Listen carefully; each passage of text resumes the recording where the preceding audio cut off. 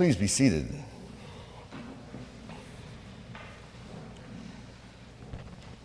It's a gorgeous day. I'm pleased that so many of you set that aside for the time we have church. Oh, how we hate to accept this annoying paradox that by subjecting ourselves, we are made free. Who wants to hear that? In the 12-step fellowships, they call it surrender to win. Who wants to hear that? Or listen to the rapper Drake sing, I want the money, I want the cars, I want the other stuff. I just want to be a success. Or what about, what's his name? I wrote it down here. Travie McCoy, yeah. I want to be a billionaire, so indelicacy bad, right? Their commentary on themselves and by association on ourselves, we can shrug it off as, oh, I'm not like that. But deep down, ask yourself, who here would not take the moral risk of a lottery win? Hands? No, I didn't think so. We have gotten to the point, especially in the Easter season here, where we're a little bit closer to the self-awareness that these artists are singing about. We can acknowledge that thoughts like these are not entirely foreign to us. And the good news of the incarnate and risen and long-expected Christ is this acknowledgement is all that God demands. This is the secret of heaven that we have heard together, and like an Alka-Seltzer, oh, what a relief it is. As the poet Mary Oliver puts it, you don't have to be good. You don't have to crawl on your knees 500 miles through the desert repenting. You only have to let the soft animal of your body love what it loves. And a life well lived is just that, an ongoing reflection on what it is we love. The whole game is God putting us and our souls into play, at play in the fields of the Lord, as the saying goes, so that we might have the freedom that play affords. But how seriously we take ourselves. God wants us to play. God's greatest hope for humankind is that our play will result in kindliness and peacemaking. All we have to do is to decide to be that. As the Mandinka say, Kairo Silo Mangjafa, the road to peace is not a long road. Not at all. Now wait, God's greatest hope, God has hope? Maybe it would be better to say God is hope. And if that's the case, it would be pretty self-destructive of God to control us if God is hope. Anyone who has ever taught a kid how to ride a bike or how to read or how to do any of these things, swim, knows full well that it doesn't mean a thing until you let go. That's when it matters.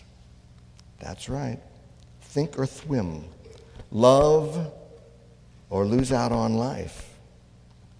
This is what God does for us. God entertains us. Entertain is the word to hold between. To hold between. That's what it means. And God is holding us in God's hands so that we may live lives of love. The fellow Jean Vanier, who founded the L'Arche communities in Canada, where these severely handicapped folks find care and love and hope for themselves, he put it something like this. See if I got it right here. Suppose I have a wounded bird in my hands. Now, if I put my hands completely closed, I'll crush the bird and the bird will die. Suppose I open my hands completely. Well, the bird will try to fly away, but being wounded, it will fall and die. No, the right place is just like my cupped hands, not totally closed, not totally open. It is a space where growth can take place. And I'm reminded that God does just this, not just for me, not just for Episcopalians, not just for Americans, not even just for Christians. He got the whole world in his hands. And this is the love of God. And whether or not we realize it, whether or not we admit it, whether or not we like it, every single one of our attempts at gratifying and satisfying and magnifying our own lives is an attempt to define and refine and mainline God for ourselves. And she's flattered, not satisfied completely, but she likes the fact that we want to do it. And whatever we do in the direction of greatness is an attempt to portray godness. And of course we're going to fail. Nobody's ever seen the face of God, at least not for a long, long time.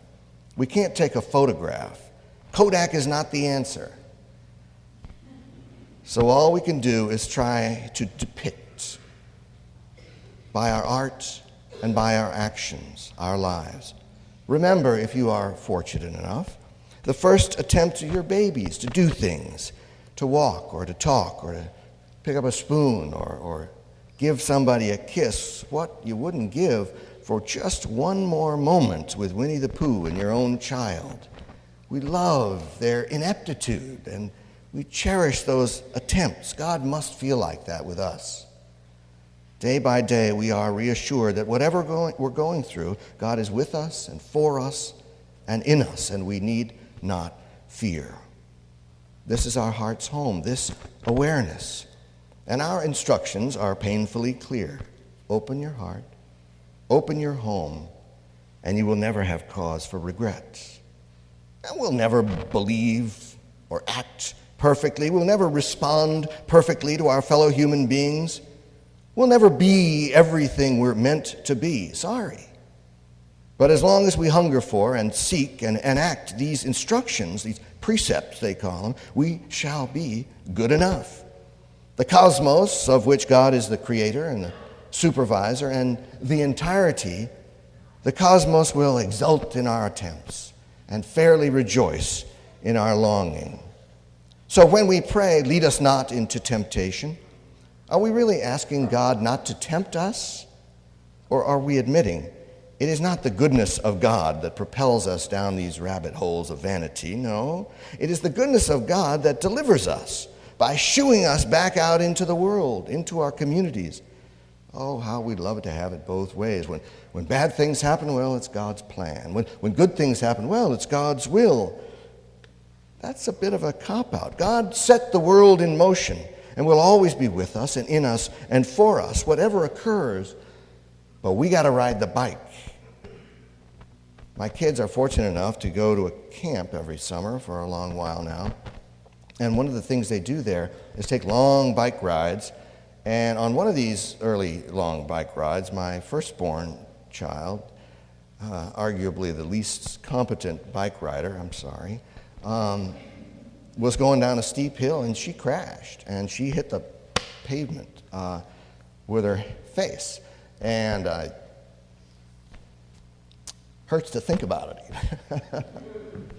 Anyway, she you can't really see it now, but she was pretty busted up. And the most amazing thing about this occurrence was we brought her back home and stitched her up and bandaged her up, and she looked like heck. But in a few days, she said, I got to go back to camp. Why? Why would you want to go back to camp, you know? She said, well, everybody's going to be so bummed out that I crashed and I disappeared. And she wanted to go back into the community and let them know that she was still going. She was still there, and she did it for herself, and she did it for her community, and unbelievable. Today's paper has got a guy doing triple backflips on his bike.